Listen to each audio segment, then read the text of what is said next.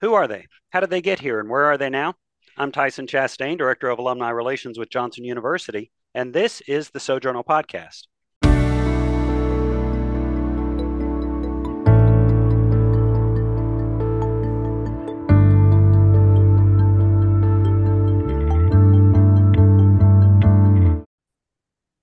The Sojournal Podcast is a production of the Alumni Relations Office at Johnson University and is brought to you by the Alumni Association. Whether you graduated from Central Florida Bible College, Johnson Bible College, Florida Christian College, or Johnson University, you are a part of the alumni family. Join the Alumni Association and help encourage and equip alumni and students as they pursue kingdom-focused vocations. You can learn more about the Alumni Association at johnsonu.edu/alumni. So today we're joined in the Sojournal podcast by Chris Beard, who is a graduate of Johnson University, Knoxville, Tennessee. Well, actually, a graduate online, right? You have a master's and a PhD from Johnson, right? That is correct. Yes. All right. Well, Chris, what years did you graduate? I graduated with my Master's of Arts in New Testament in 2010, and I defended my dissertation for the PhD in 2015. And that's when my official graduation date is as well for that.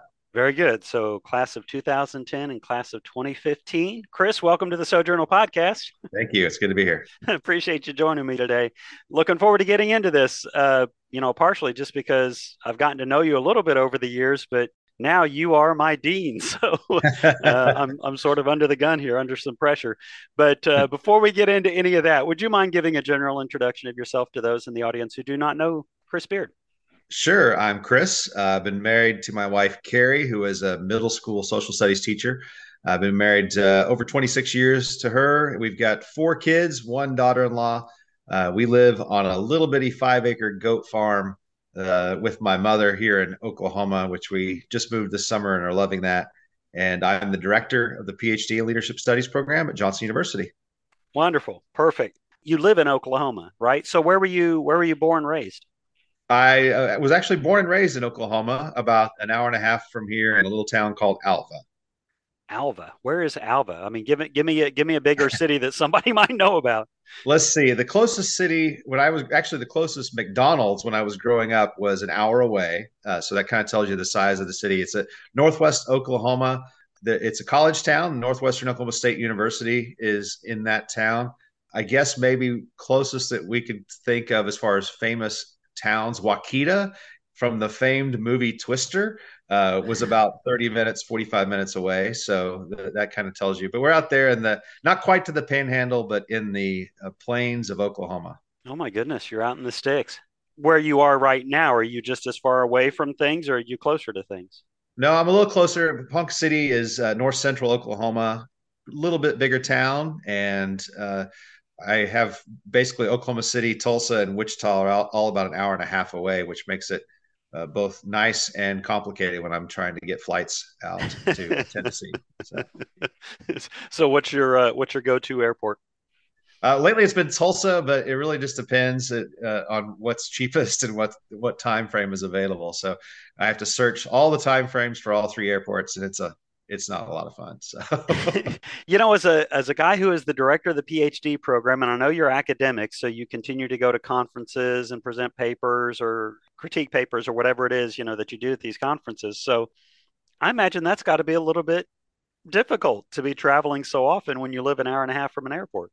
it is. I enjoy it though. I love it. I love traveling. I love coming to campus. Usually, I get on campus once every month or 6 weeks, and then of course conferences and things of that nature are a lot of fun to go to. But yeah, it's quite a haul. But when I lived in Texas for the previous 12 years, I was also about an hour and a half, hour and 45 minutes away from an airport. So just kind of old hat for me at this point.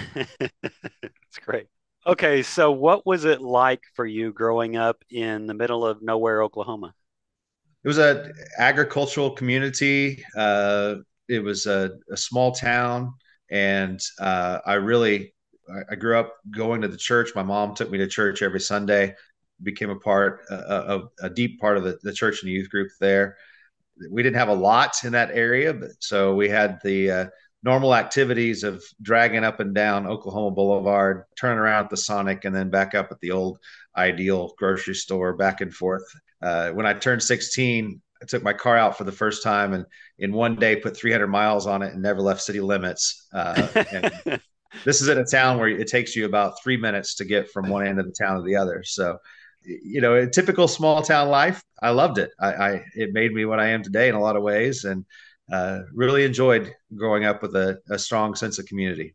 No, was that like a farm community or was it a mining town? What was kind of the main industry or whatever there? A lot of farms in the area.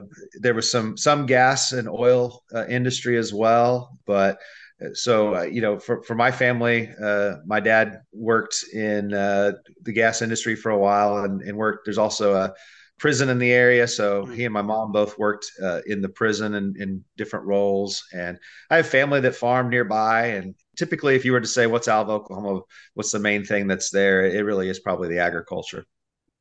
So from the time that you were born, were you always in a Christian home, going to a church, what have you?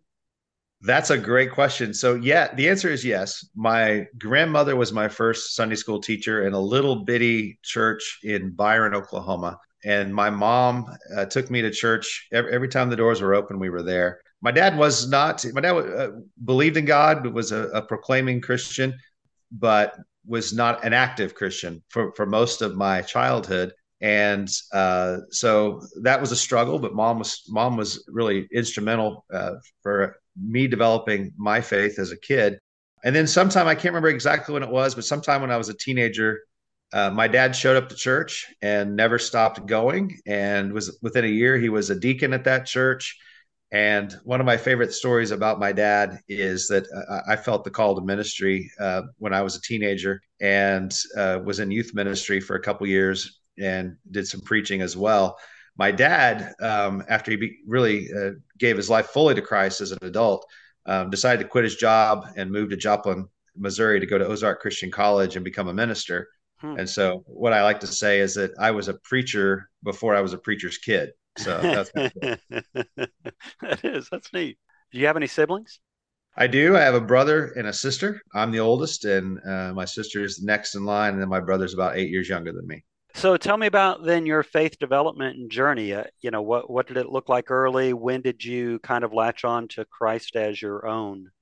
Well, I think it's one of those situations where I can't remember a time where I didn't know who Jesus was, Hmm. and I think that typical church upbringing and volunteered at VBS and got involved and I got to preach for my pastor when I was 16. That was the first time I got to preach. He was out of town for Christmas and asked me to fill in for him, and I did so, and really loved that experience. I appreciated that experience. I had ministers that encouraged me. Of course, all throughout family and Sunday school teachers and people in the church that really encouraged me and helped me grow in my faith.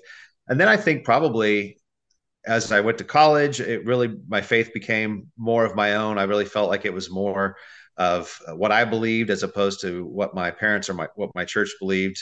A lot of things were still similar, but I really felt like I came to my own into my own as far as my faith is concerned. And then really in my ministry, I was in ministry for 25 years, and I think that experience coupled with marriage and being a father really took my faith to the next level, so to speak, and helped me grow. And I would say then the final factor in that development as I was an adult was my involvement both in higher education as a student and then also now as a faculty member.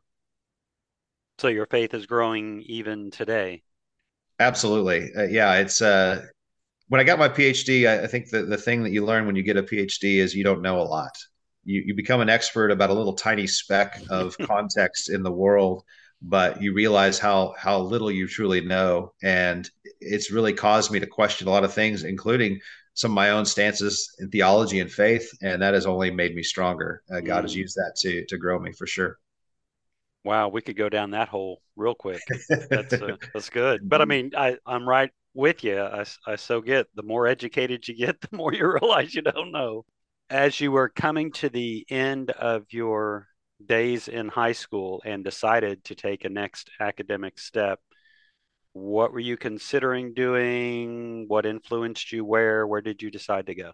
Well, I was in a group called Highest Praise with Ozark Christian College, which was a choir that they came on campus and rehearsed for about 7 days or something like that, and then went out on tour to different churches throughout the area. And actually, first time I really traveled much outside of the state of Oklahoma, other than just to go visit family and things like that. And I did that for 4 years in the summer. Wait, And wait, wait. You were a part of this before you graduated high school. You were a part of this touring choir. yes, yeah, it was an audition thing, and basically you send in a cassette tape that ages me a bit, and of yourself singing. And actually, I was on, if I remember correctly, I never was a singer. I was in the band. I played the bass for that and enjoyed doing that. But it was a 4 year thing, and each year I got to be with some of the same students, but Ozark obviously did a great job of drawing us into their community. They had professors and people, faculty that were a part of that, guiding that and directing that. That in conjunction with that experience of preaching in my home church, and then also as I mentioned, my ministers, two of my ministers that kind of really encouraged me to consider ministry. I was 17 and I felt, yep, this is what I want to do. I want to become a minister. I want to do that and to follow God's calling and into vocational ministry. And so I went to Ozark Christian College naturally because of my experience with Highest Praise for a year. And the rest of the story gets a little, the journey is winding, so to speak. But that's how it all started. So I'm assuming, based on the fact that you were connected with Highest Praise, you went to Ozark, that you were raised in a Restoration Movement tradition of a church. Yeah, I grew up in an independent Christian church. The only one in our town. The town was, as I mentioned, a small town, about between 4,000 and 5,000. We had the other streams represented. We had a Church of Christ, and then we also had a Disciples of Christ church, but we were the only independent Christian church in town. Interesting. Okay. You went to Ozark to study for ministry. Where did you ultimately end up graduating?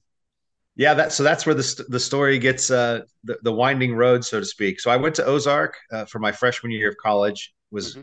majoring with a bachelor's of biblical literature, a 4 year degree, so I could become a minister. In my mind, I was going to be called to reflect the ministers that had influenced me. I was going to be sort of a jack of all trades minister in a small church in Northwest Oklahoma, preacher, youth minister, all that.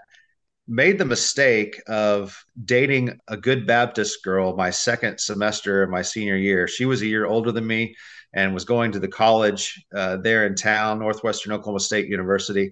And I say mistake, obviously that's tongue in cheek. But we ended up getting engaged. And so the idea was I'm at Ozark, she's at Northwestern. She had one more year of college left. I had a lot to go. So I'll go home. We'll get married. She'll go and finish her last year of college. And then I'll go back to Joplin and we'll finish my degree. And then I'll continue my expected plan of being a small town, minister in Northwest Oklahoma. What happened is in a Restoration Movement Christian church nearby, about 25 miles away, a little country church. They needed a youth ministry intern. And after I got that position, the youth minister resigned, and so I became youth minister. Very ill-equipped, but eager to serve. And so after that year, I was doing ministry and really felt like, okay, why would I need to leave a good ministry to go learn how to be a minister at this point in my life? Mm, And so I was in ministry, youth ministry, from that point forward until I did youth ministries in Oklahoma in various communities. Had one stint where I opened up a Christian coffee house that failed miserably, and after about a year, and then had a small stay in a Quaker church, a fringe church where my grandmother attended in Cherokee, Oklahoma, as preacher, and then got back into youth ministry. Ended up in Ohio, where I started my master's with Johnson. did you ultimately graduate from Ozark, or did you get your undergraduate degree somewhere else? I missed that part. So yeah, while I was in Northwestern, I thought, well, let's go ahead and I took some classes I thought would transfer, but I decided to go ahead and continue with that education at Northwestern Oklahoma State University, Okay. and I had this idea of opening up a coffee house. So I decided, well, let's get a business degree. So my undergraduate degree is a bachelor's of business administration from Northwestern Oklahoma State University, That's which interesting. is interesting now that I teach within the School of Business and Public Leadership. You said a lot of things in there that I just find so fascinating. One of them is the temptation to go into ministry before you're fully equipped. I imagine that that presented you with challenges that you were less prepared to deal with than, maybe than you would have if you'd have completed that ministry degree. So tell me about some of those challenges. What are some of the things that you learned as you jumped out of Bible college and straight into ministry? Some of my most cringeworthy moments in my life are ones that I reflect on in ministry. What I did and how I handled myself as a minister, and clueless as to how raw I really was. I felt like God had prepared me in a lot of ways, and I still feel like God had prepared me. I truly believe that. I'm a big proponent of education, obviously, and would encourage anyone going into ministry to pursue a ministry degree. In fact, I had one of my ministers that encouraged me to go into ministry said, don't start chopping wood until you sharpen your axe. I still remember Mm-hmm. that, and I did that in spite of that advice. But I will say that the challenges were dealing with people. There was a level of maturity that I didn't have.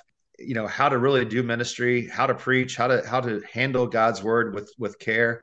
And I would say that by God's grace, that's really the story of my life. By God's grace, I look back, and every ministry I had from the time I was just out of high school, year into college, up until the time when I shifted my ministry context from the church to education, I was able to be a part of people coming to Christ.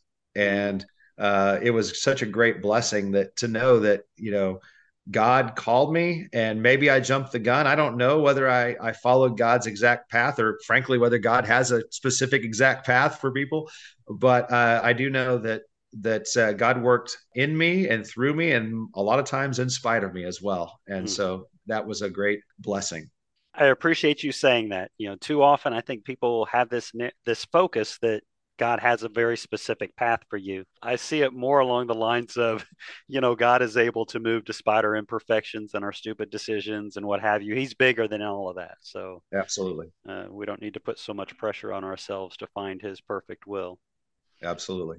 Then tell me about, I guess, just briefly, kind of hit the highlights of the stops along the journey. You ultimately said that you went to Ohio, and that's where you started the masters, and I know you moved into ministry in Texas. So where are the stops along the journey? What did you do? Yeah, so I did. Really, I've had an element of youth. I had an element of youth and worship for my first basically 18 years, give or take. Well, actually, less than that.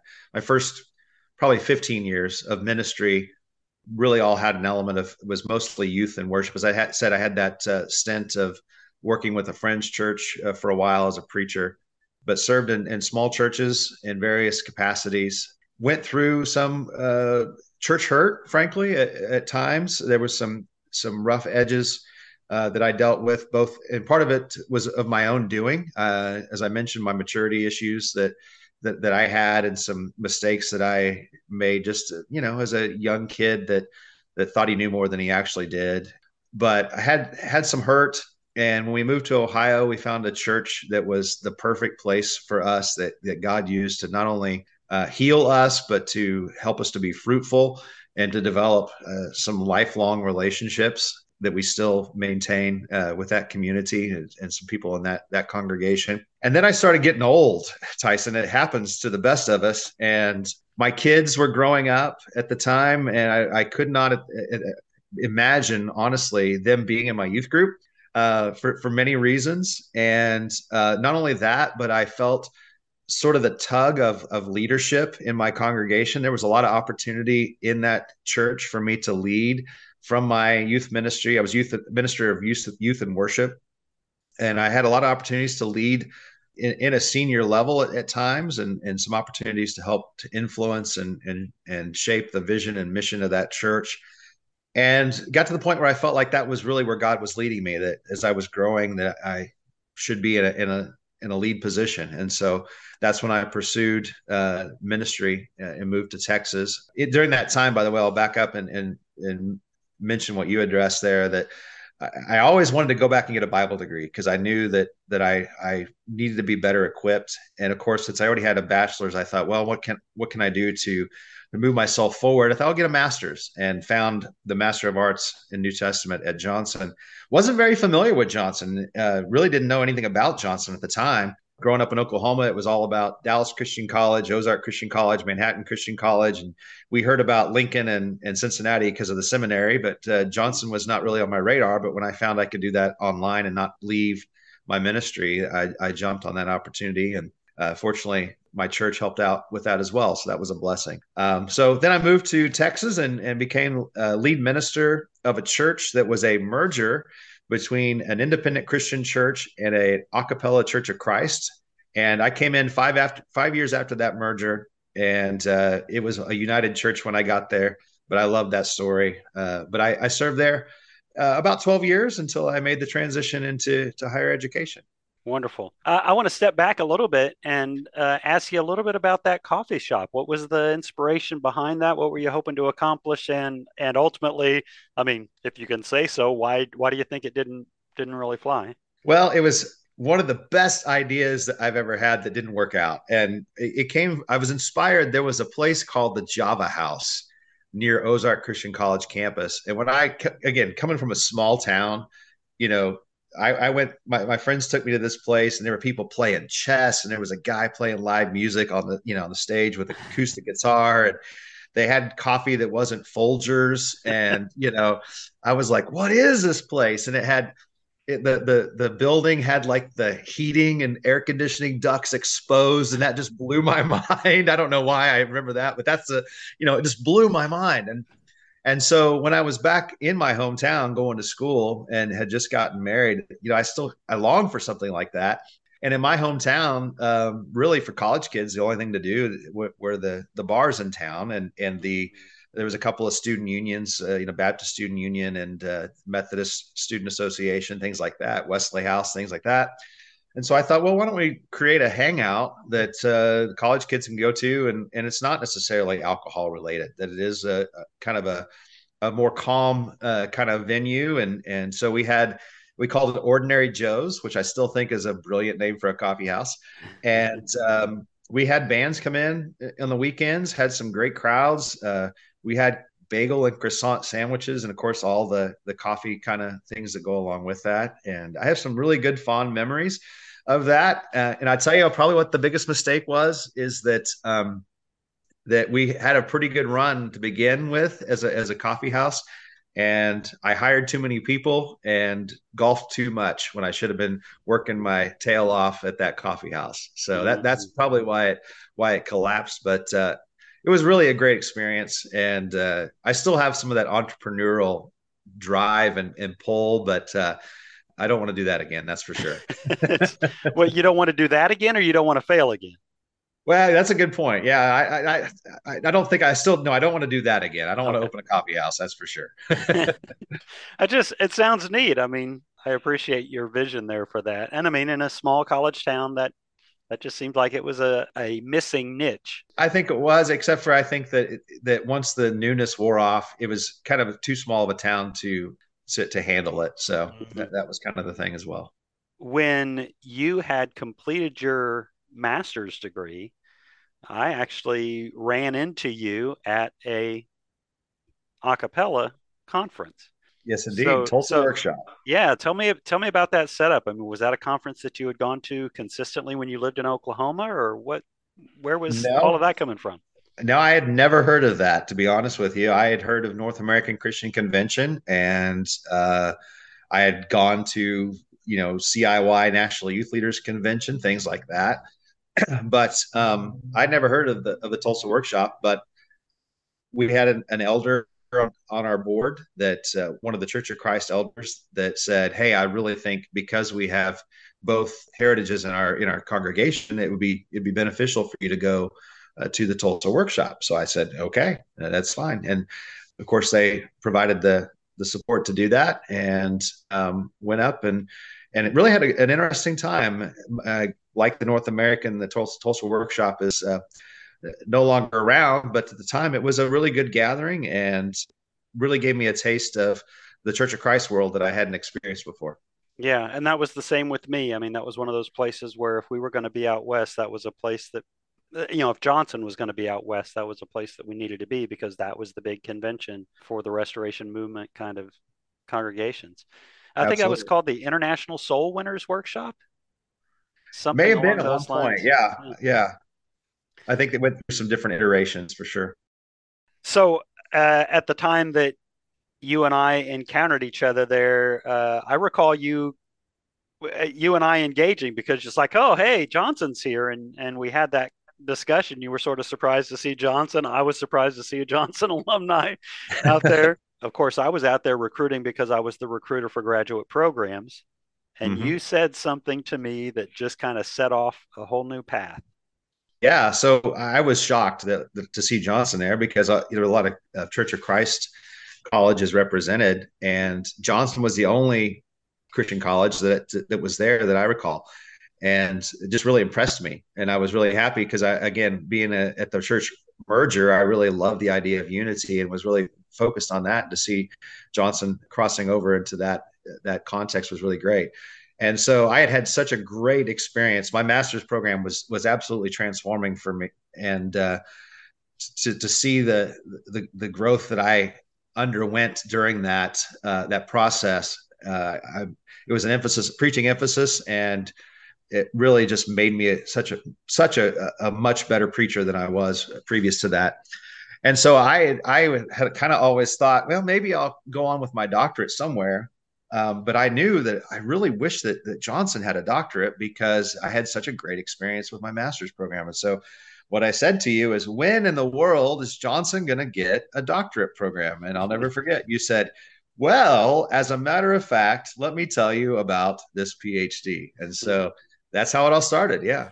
Funny story. It was great. I mean, I loved it because you were kind of like ready made to be the audience that needed to hear that. And so I thought that was really cool running into you there at the Soul Winners Workshop. I mean, having never met you and you, expressing an interest in a PhD and my knowing that we were kind of generating this PhD in global studies, I think is what we called it at the time, Uh-huh. Center for Global Studies. Anyway, I just found it fascinating that you had engaged that way. And now we look back on it at this time, and you were, as far as I remember, because I was the guy who was taking applications at the time, you were our first applicant.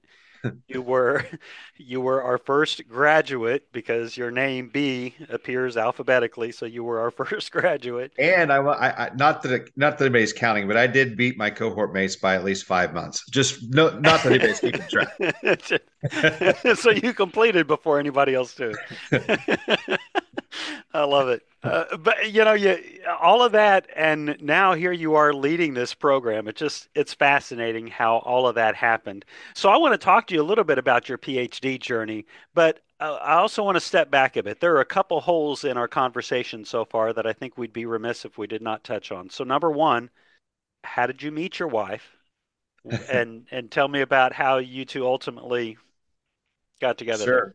Yeah. So my best friend in high school, who I ended up being in a band with for a few years after high school, and we got to do some cool things in a kind of a Christian rock band. But he was dating my wife's sister at the time, and we decided to go on a double date. So they kind of set us up, and Carrie, my wife, and I, we weren't looking for anything serious, just kind of a, hey, let's go on this double date kind of thing. And so, yeah, that's how we met.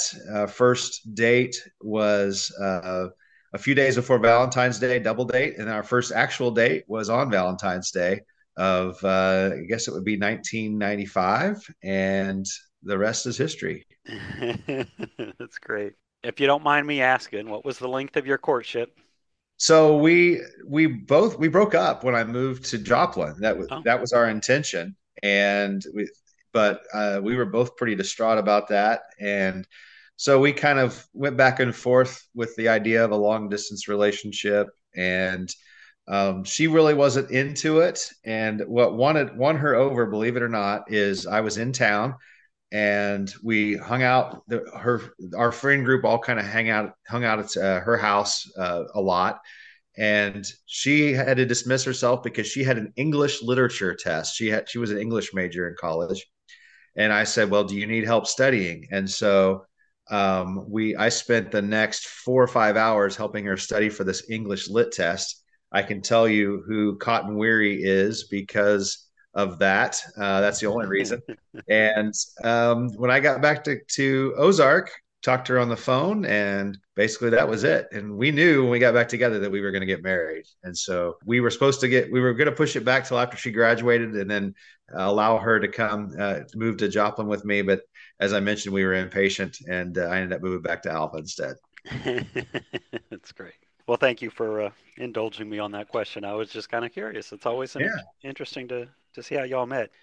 Second question I wanted to ask you is you have spoken highly of your master's experience with Johnson. So tell me about, what were the faculty, the classes that jumped out at you most, and what did you most learn along that journey that you really think helped set you up for further? Well, I think that I was, for the first time, was engaging in a formal way with scriptural interpretation and interaction with the Bible, and obviously from a preaching standpoint, I'd been preaching at that point really for several years, for many years in various capacities, not full time most of the time, but still definitely part of my ministry. And I remember going through that and just being amazed at what I didn't know. Again, the more you get educated, the more you realize what you don't know. And the professors were kind, and they were engaging. And really, online education at the time was still really young. It was still kind of a new concept, and still had some, I guess, reputation issues because of diploma mills and things of that nature that were out there. But it was definitely a rigorous process, and Johnson was learning as they went with on how to do that. And so I remember some of my professors, Dr. Bridges always boggled my mind how I would submit like a 15-page paper, and I would get it back within like 7 minutes. And I looked through it to see, did he really read this? And there'd be like really in-depth feedback for it. And I asked him about it about a year ago, and I told him how impressed I was with that. He said, "Well, I didn't really read it, so I don't know if that's true or not, but it seems like he did." But he was always gave me really good feedback in those courses. Towards the end of that, I always tell when I introduced Dr. Linton, our provost, PhD events, I always say that he and I came to Johnson at the same time. He was actually coming to Johnson. I met him at my orientation for the master's program, and he was a part of the MA New Testament.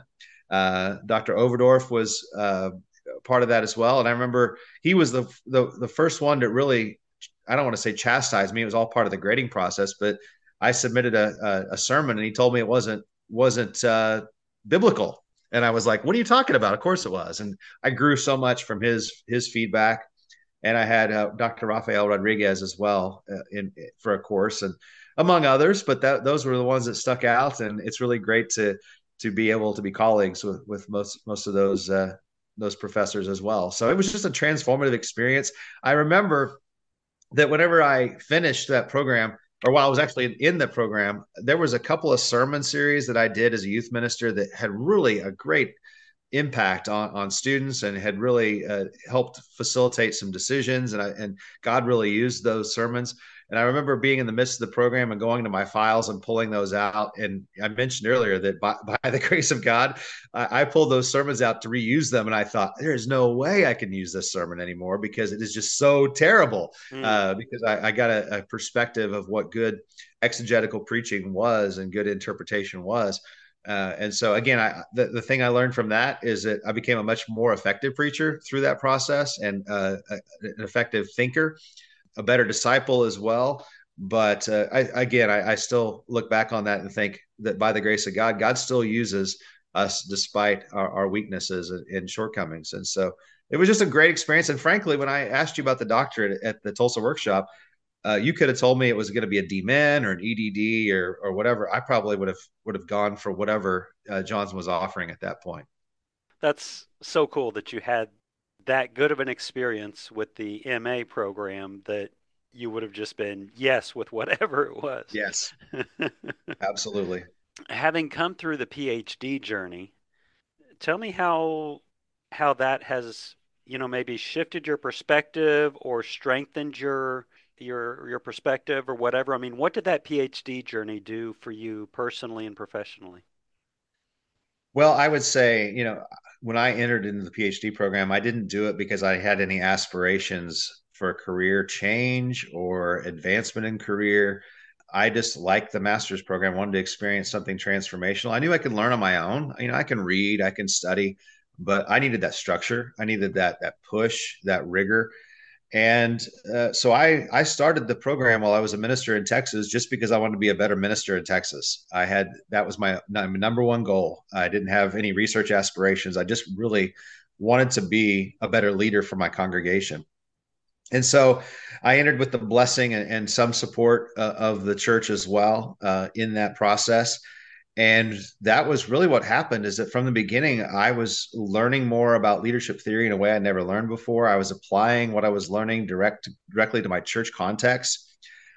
We changed so much within the congregation. We changed our scorecard based on my candidacy work. A lot of the things I learned in my dissertation, we tried to put into practice within our congregation, and I really felt like that congregation benefited. And I would say the leaders agreed with that. We began supporting Johnson as a congregation after I graduated because they saw the value in the work that I did. Hmm. But I would say beyond that, I mean, I became a scholar, no question about it. That was we say in the program that we want to transform you from student to scholar, and that was my experience. I think most of all, it really refined my thinking. It made me a critical thinker. I was able to evaluate sources of information as a professor now, as a reviewer of dissertations and papers and assignments. I'm infamous for making the comment of says who cite, and that's kind of been my mantra in life. Is that when I look at the world around me and I look at information in a world where not all information is reliable, my says who cite mindset has really helped me kind of filter through. So it was transformative in every way, as a disciple, as a thinker, as a leader. It was just an incredible experience. So tell me the title of your dissertation. The title of my dissertation is, I have it right here. I don't have it memorized. I have to confess. It's Missional Leadership and Adult Learning Theory, a study of missional spiritual formation experiences and their connection to adult learning principles. I just happen to have a bound copy right here beside me. So How many pages is your bound copy? 333 pages was my final dissertation. It's something I highly frown upon now as a director for a dissertation that long, but that's how long mine was. Yeah. So what do you emphasize? 150 to 200? What's the? Oh yeah, that's pretty good. 150 to 200, a little over, 225 is about as long as I'd like to see it. We don't put a limit on it, but it's just more that we have to read. And if you got to say it, then say it succinctly. Right, right. That's one of the things I've noticed, as I've been on this journey just for a short time now, is the importance of succinct language. Yes. I find that a lot of my writing, I have to go back and check it a lot because I'm saying things in ways that I could say much more concise, clearer. It's tough. And I always joked with my elders at the church I served in Texas. I usually preach for 35 to 40 minutes. And I had one elder that would always say, you can't say it in 19 minutes and you're not, no, you don't need to be said. And I always told them, I said, okay, I can give you 19-minute sermons, but I'm going to have to spend twice as long in the office working on sermon prep and not being out with the community. And so they took that for what it was worth. So So I love it. The reason I asked you about the title of your dissertation is a lot of us, a lot of people would have no idea what transformative learning theory is. I mean, what you've said, completely foreign concept. So unpack that into layman's terms and how you applied that to the church. yeah, absolutely. So one of the things I was deciding and figuring out as I kind of progressed in my ministry is the goal was to make disciples. We wanted to make more and better disciples. we weren't doing a very good job of that as a church. And most of the churches I've been a part of struggled to really conceptualize that and put it into practice. Again, God was working in spite of us at times and working in us and through us to accomplish the mission that he has given to us and asked us to partner with him on. But we just weren't as effective. And things like Bible studies and sermons and things like that just weren't really producing what we were looking for. In fact, I went through an exercise with my congregation, my elders. We said, okay, what's the purpose of the church? We talked about it and narrowed it down to basically a summary of the Great Commission to make more and better disciples. And I said, what have we been doing to accomplish that goal? We listed the things we've tried, sermons and spiritual formation efforts, and which are the typical Sunday school, Bible studies, things like that, outreach events and whatnot. And then I said, okay, what is a disciple according to scripture? And we talked about what that looks like. And I said, is this list of things that we are doing and have done, is it producing this animal, so to speak? A disciple is from what the Bible says. And we had to admit that it didn't. And so that was a lot of the drive in my exploration of spiritual formation and how we can improve upon that within churches. And what I came to find out is that there's a lot out there about transformation in the world of adult education and adult learning. And what really boggled my mind, in fact, I remember having a conversation with Dr. Crumpton, the director at the time, and my advisor. I said, I have to be missing out on something. There's no way I can be the first person to ever say, let's try to connect spiritual formation to andragogy and transformative learning theory, which were two of the adult learning theories that I selected based on their application to spiritual formation. But sure enough, I really was the first person to do any significant research on it. I had papers published on it in Christian Education Journal and others because it had never been done in the literature before. So that was my passion. The motivation is I wanted to study how we can do better at spiritual formation. And what I realized is that there are principles out there in adult learning theory that really should be applied to the development of spiritual formation efforts. And that it bared itself out in the research that I did. Have you published any articles, in church leadership magazines or preaching magazines? I mean, things that church leaders could take and learn from what you learned from. I done early on. I did some work for Christian Standard, but most of my publishing and presentation have been more in the academic realm. So with my entrance into the academic world, that sort of influenced where I was disseminating that information, I suppose. Mm-hmm. So you complete the PhD. It obviously has benefit and impact on the congregation you're reaching. And you did not go into this PhD looking to do anything other than keep doing what you were doing in ministry. So tell me how that journey happened that got you away from, full-time ministry in Beaumont and then now director of the PhD program. Yeah, so it really was a combination of tragedy and passion. Mm.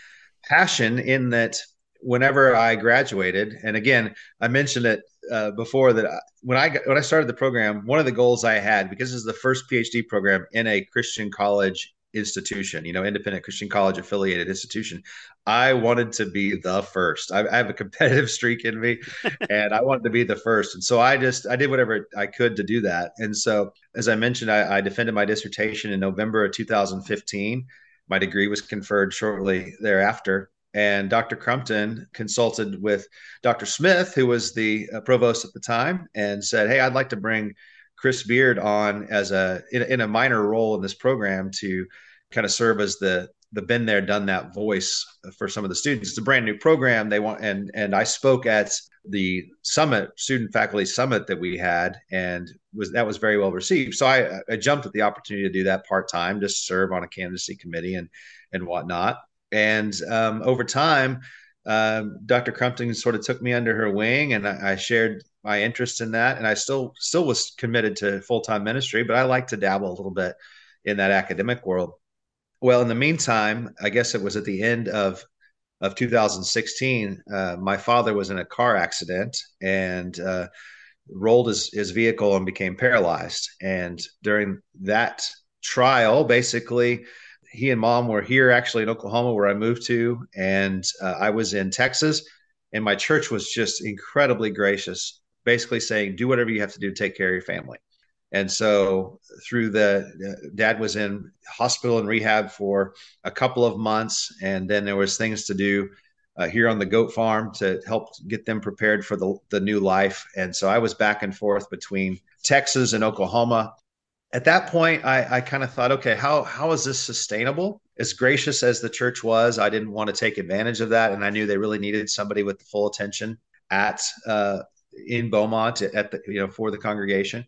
But I didn't want to leave the congregation either, and so at that point, I started pursuing other opportunities, and with the idea that I could do part-time academic, part-time ministry, and we could free up enough funds at the church to hire someone. That's when I became shortly thereafter became the director of the Master of Arts in Organizational Leadership at Lincoln Christian University, and served in that role. And at the same time was teaching at the PhD program, teaching in the MBA program at Johnson University. Then when Dr. Crumpton decided it was time for her to transition on, that's when I jumped at the opportunity to apply for the role of the director of the PhD. And so April 2020 is when I accepted that role and that position. I call it my dream job.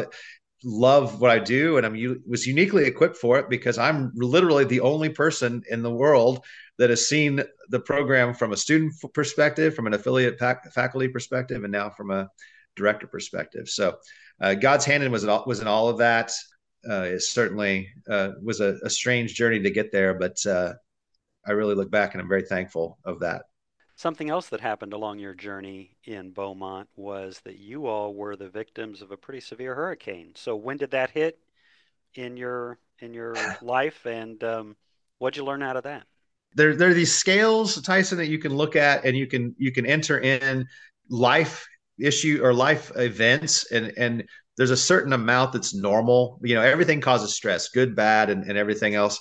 And I did that scale one time a few years ago, and like the normal was like 50 points for the year, and I was like at 350 because I had my dad's accident, and then after that, the year after that, Hurricane Harvey delivered almost 5 feet of rain in our area, in our congregation. About half of our congregation, families lost everything in the flood. We had 20 inches of water in our congregation, or in our church building, rather. So, yeah, that was a trial. And then during that, we also adopted our youngest child, which was a great thing. I was making this career transition.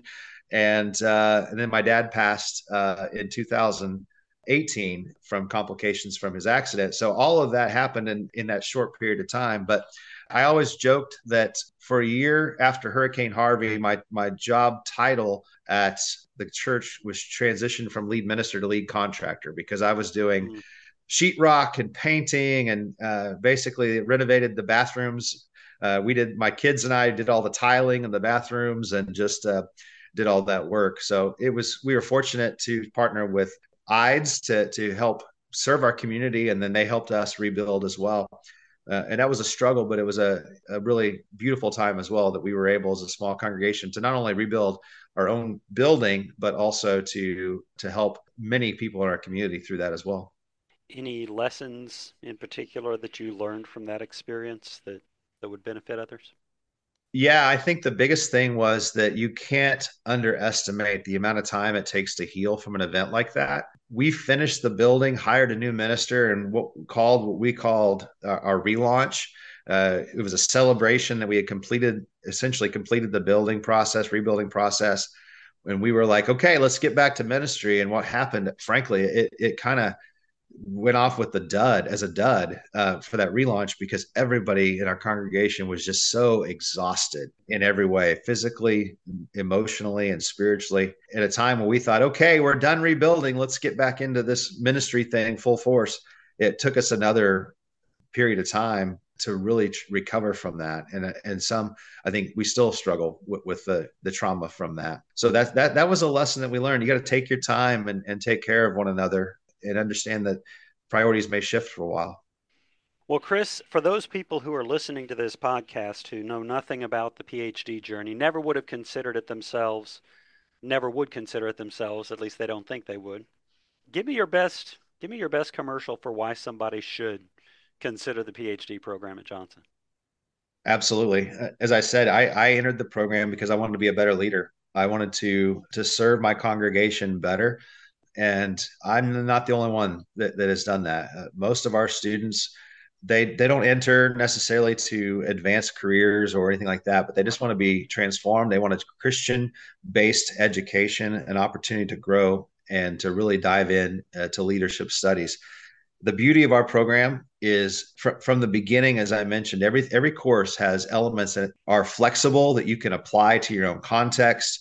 That doesn't mean just if you're a minister. That's if you're a business person. If we have students that are in law enforcement and education and nonprofit, really across the board, and it's flexible, it's applicable, and it really just transforms a student. We have what our unofficial mantra in the program is the PhD program at Johnson University. You don't just earn a PhD, you become a PhD. And we want to see transformation both in the spiritual realm, that you're a better disciple of Jesus. We want to see you transform as a leader, and we want to see that transformation from student to scholar as you move into a research area that you really care about. And so, one of the areas that I think is just really lacking in most professions is a focus on leadership. And in most professions, it's a necessary mastery. You really need to master leadership in almost every context that you serve, be it ministry or anywhere else. And so, with our program, you're able to focus on the leadership theory, the organizational theory, and practice that will really equip a student to work in their context. But then, when you get to the dissertation, that's really where you get to focus on something you're passionate about. I was able to focus on spiritual formation, adult learning theory. It just so happened that the intersection of that not only made me a better minister and could help others perhaps in their spiritual formation effort development, but it also equipped me to lead an adult education program like the PhD program. And so I just think that I wish that ministers like me, especially, would think about a PhD. A lot of ministers have done a Master's of Arts in New Testament or an MDiv. That leadership element for ministers and for really anyone that's out serving, it's so vital. And this is a program that will really help transform that. You mentioned two words there that I think are really appropriate is flexible and applicable. It's probably clear by now to those listening that I'm on the PhD journey myself, having just started. One of the big reasons why was because it was an online program that fits within my professional vocation. I mean, I can go on and do my full-time work as I have to do, and I can do the PhD work outside of office hours. It's tough. I will say it's tough Oh, yeah. to balance all that, as you well know. But it's a program that was designed with an ethic of care at the core of who we are, and it's designed for working adults, 100% online. It's a community of learning and a community of engagement that supports one another and and has each other's back through every step of the way. And so it's definitely unique in that way. Mm-hmm. I truly believe. And the other part of it is applicable in the sense that whatever it is that I'm studying, I can apply to what I'm doing. So I'm in alumni relations at Johnson University, but like the first class in leadership is related to, cultural perspectives on leadership. And it just kind of opens up the eyes to, oh my goodness, we are all so different, drastically different, and finding those points of connection and relation. Yeah, when I was a kid, we had these books we loved to read called Choose Your Own Adventure books. I don't know if Yes. you're familiar with those. Oh, yeah. But basically, you'd say if you want to open the door, then turn to page 42, and if you want to go down the path, go whatever. And that's really what this program is. We have the standards of leadership theory, and we have a leadership core, an ethics core, and a research core, and obviously that curriculum is set. But within that, you get to choose your own adventure and really pursue what you want to pursue and apply it how you want to apply it, which I think is just incredible. I was thinking as you were talking about your own dissertation, my wife frequently people are asking her the question, so what is it that he wants to do? What's he going to study? What's his dissertation? Like I know going into the first class, but I said from the beginning that my perspective was on the personal, social, and worldview implications on cooperative employee environments and organizational effectiveness. In a nutshell, a fancy way of saying how do all of our differences work together to strengthen an organization and create a positive culture. There are organizations out there that, despite drastic differences in political opinion or religious opinion or social opinion, these organizations cooperate and they thrive. Why do they cooperate and thrive and others don't? And I'm curious about that. Sounds like a very restoration movement related topic, Tyson. I Yeah. like that. And it's you're way ahead of where I was at this point, because I remember Dr. Crumpton asking me in the interview for admission. She said, "What is your research interest? What do you think you might want to do in your dissertation?" And I had to make something up on the spot because I had no clue. Mm. So there is definitely a time to adapt that, but that's a good topic. Yeah, I like that. The older I've gotten, the more I've realized, I guess I've become burdened by the fact that there's this lack of unity in Christ's church. God's church is not divided, and it bothers me that it is. And we come out of the political season with, well, who, and the divisiveness of really both sides were just bickering, and it hurt our country, and I hated it. Well, and What can I do to help get us out of it? Sure. Yeah. And the thing I love about the program too is that it is so diverse. We Oh have yeah. students from across the world. I think the last count was something like 38 states and 15 different countries and different backgrounds, different faith heritages. And that robust diversity within our program really helps us to be unified. It helps us to learn from one another as well. And so I think that's, a picture of what the church should be. If I could be so bold as to say that if you look at our program, man, that's what I hope to see the church become. And I love that we're all working together to accomplish a goal of advancing truth, advancing knowledge, and growing as disciples of Jesus in the meantime. In the course that I just completed for Dr. Beard, and he's about to grade my one paper that I submitted. Uh, in that course, let's see, we had somebody who lives and works in inner city Chicago area. We have somebody who lives and works in a Hispanic community in Central Florida, who is himself Latin in origin. We have somebody who lived for years in China and is now reacclimating to state life. We have somebody from Africa. We have somebody who works in an organization that is a Japanese owned and run organization, as I understand it. I mean, the diversity within this class and the opportunities that we have to learn from one another and from one another's social and cultural perspectives, it's just a blessing beyond imagination. Yes. And I guess you see that throughout the program. Absolutely. Yeah. And our faculty, we're an affiliate faculty based model by design, which means that we're able to put a number of faculty into the program. We have two full time faculty currently. Myself and Dr. Keith Crispin serves as full time faculty, but we have several others that come from different backgrounds, different areas of the country, different expertise and experience, and that all again just forms this robust community of learning that I'm just very proud of and I'm very passionate about and thankful for. Because it's been something that I've grown from not only as a student but also as an affiliate faculty and as a director as well. Well, thank you so much for leading that program and for, the encouragement and the patience with students like me who are trying to figure back out this educational journey through the PhD program. Okay, so I have spent all kinds of your time, and I really appreciate you giving me so much time, but I cannot let you go without asking you at least two more questions. Sure. So the first question is, throughout your journey, and you've obviously had a lot of experiences, diverse, broad, tragedies and great successes. Throughout your journey, what is one thing that you've learned that you would wish to pass on and impress on others? Probably the one thing I would say is that it's okay to not be okay. It's okay to not have it all figured out. It's okay to not be perfect, because it's that one thing I said earlier that I think just continues to stick with me, is that if we are faithful, God is faithful. If we stumble in that faith, God is faithful. Mm. And for those of us who claim to be Christ followers, who strive to be Christ followers, no matter what we do, I truly believe that God will work in us, that He will work through us, and that when He has to, He will work in spite of us, and that's Mm. okay. Well, that's a hard teaching to accept, though. It's something that we did not really talk about, but I think has become clear is that the more educated we get, the more we realize we don't know. We sort of touched on that, but I'm wondering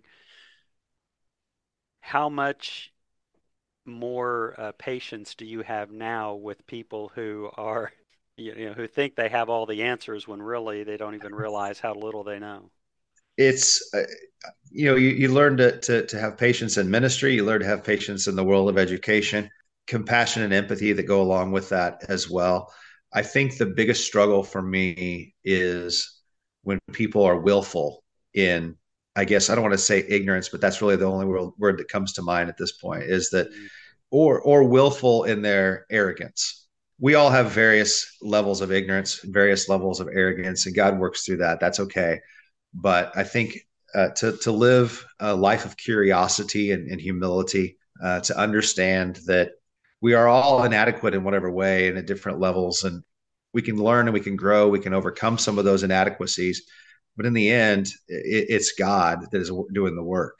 I think if we focus on that, again, to say that He's going to work in me as I allow Him, He's going to work through me as I allow Him, and as He wills, and then there will be times when He will absolutely have to work in spite of me. If we could just live lives that acknowledge that, it takes a lot of pressure off of us, and it allows, I think, us to grow, to move more from that in spite of me to more of the in and through me, which is where I think we all want to be as we grow in Christ. Okay, Chris. Well, one more question I'm going to ask you. I'm going to give you just a moment to think about it while I do a commercial. Pretend, if you will, that for the next 60 seconds, the entire world has tuned in. The entire world is listening to the podcast for 60 seconds. What is Chris Beard going to do with his 60 seconds to address the world? While you're thinking about your answer, let me remind our listeners the Sojourner podcast has been brought to you by the Alumni Association of Johnson University. Whether you graduated from Central Florida Bible College, Johnson Bible College, Florida Christian College, or Johnson University, you are a part of the alumni family. Join the Alumni Association and help encourage and equip alumni and students as they pursue kingdom focused vocations. Learn more about the Alumni Association at johnsonu.edu/alumni. So, Dr. Chris Beard, I should make that clear. Dr. Chris Beard, the director of the PhD program in leadership studies here at Johnson University, a graduate of the PhD program, also a graduate from the MA in New Testament with a preaching emphasis here at Johnson University.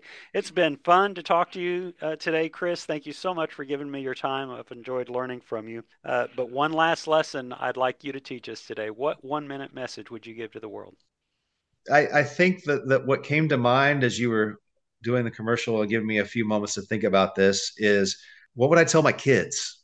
What would I tell my kids? And I think I have done this to a certain extent, but I believe that what I want my kids to know, and therefore what I would want the world to know, is that Jesus came to this earth to accomplish a lot of things. Obviously, primarily to serve as the Savior and the Messiah, to die on the cross and to be resurrected, to defeat the powers of sin and death, and to give us a way to be connected intimately with God forever. But He also came to this world to show us what it meant to be human as God intended. And the more that we can align ourselves with Christ, the more we can align and empty ourselves and allow Christ to become part of our lives and more influential in our lives, the more we're going to become more that we're going to become the human that God designed us to be. I love my kids deeply, but I want to see them become who they are and who God designed them to be. To me, it's our mistakes, it's our sin, it's our failures, it's our own selfishness that gets in the way of letting the true us shine and the best version of ourselves shine. And so I suppose that if I was to sum it up, the word that I would give to the world that's listening is, the best way and the only way to become the best you is through Christ. And so let that happen and lean into that. Let God do what God does. I like that. That's deep. That's that's thought provoking. Well, Thank you so much, Chris, for that answer, for all of the time that you've given us. Thanks for engaging me in this dialogue. I've really enjoyed getting to know you better. I'm sure others who listen to this will enjoy it as well. Thank you for being my guest today on the Sojourner podcast. My pleasure, Tyson. Thank you so much.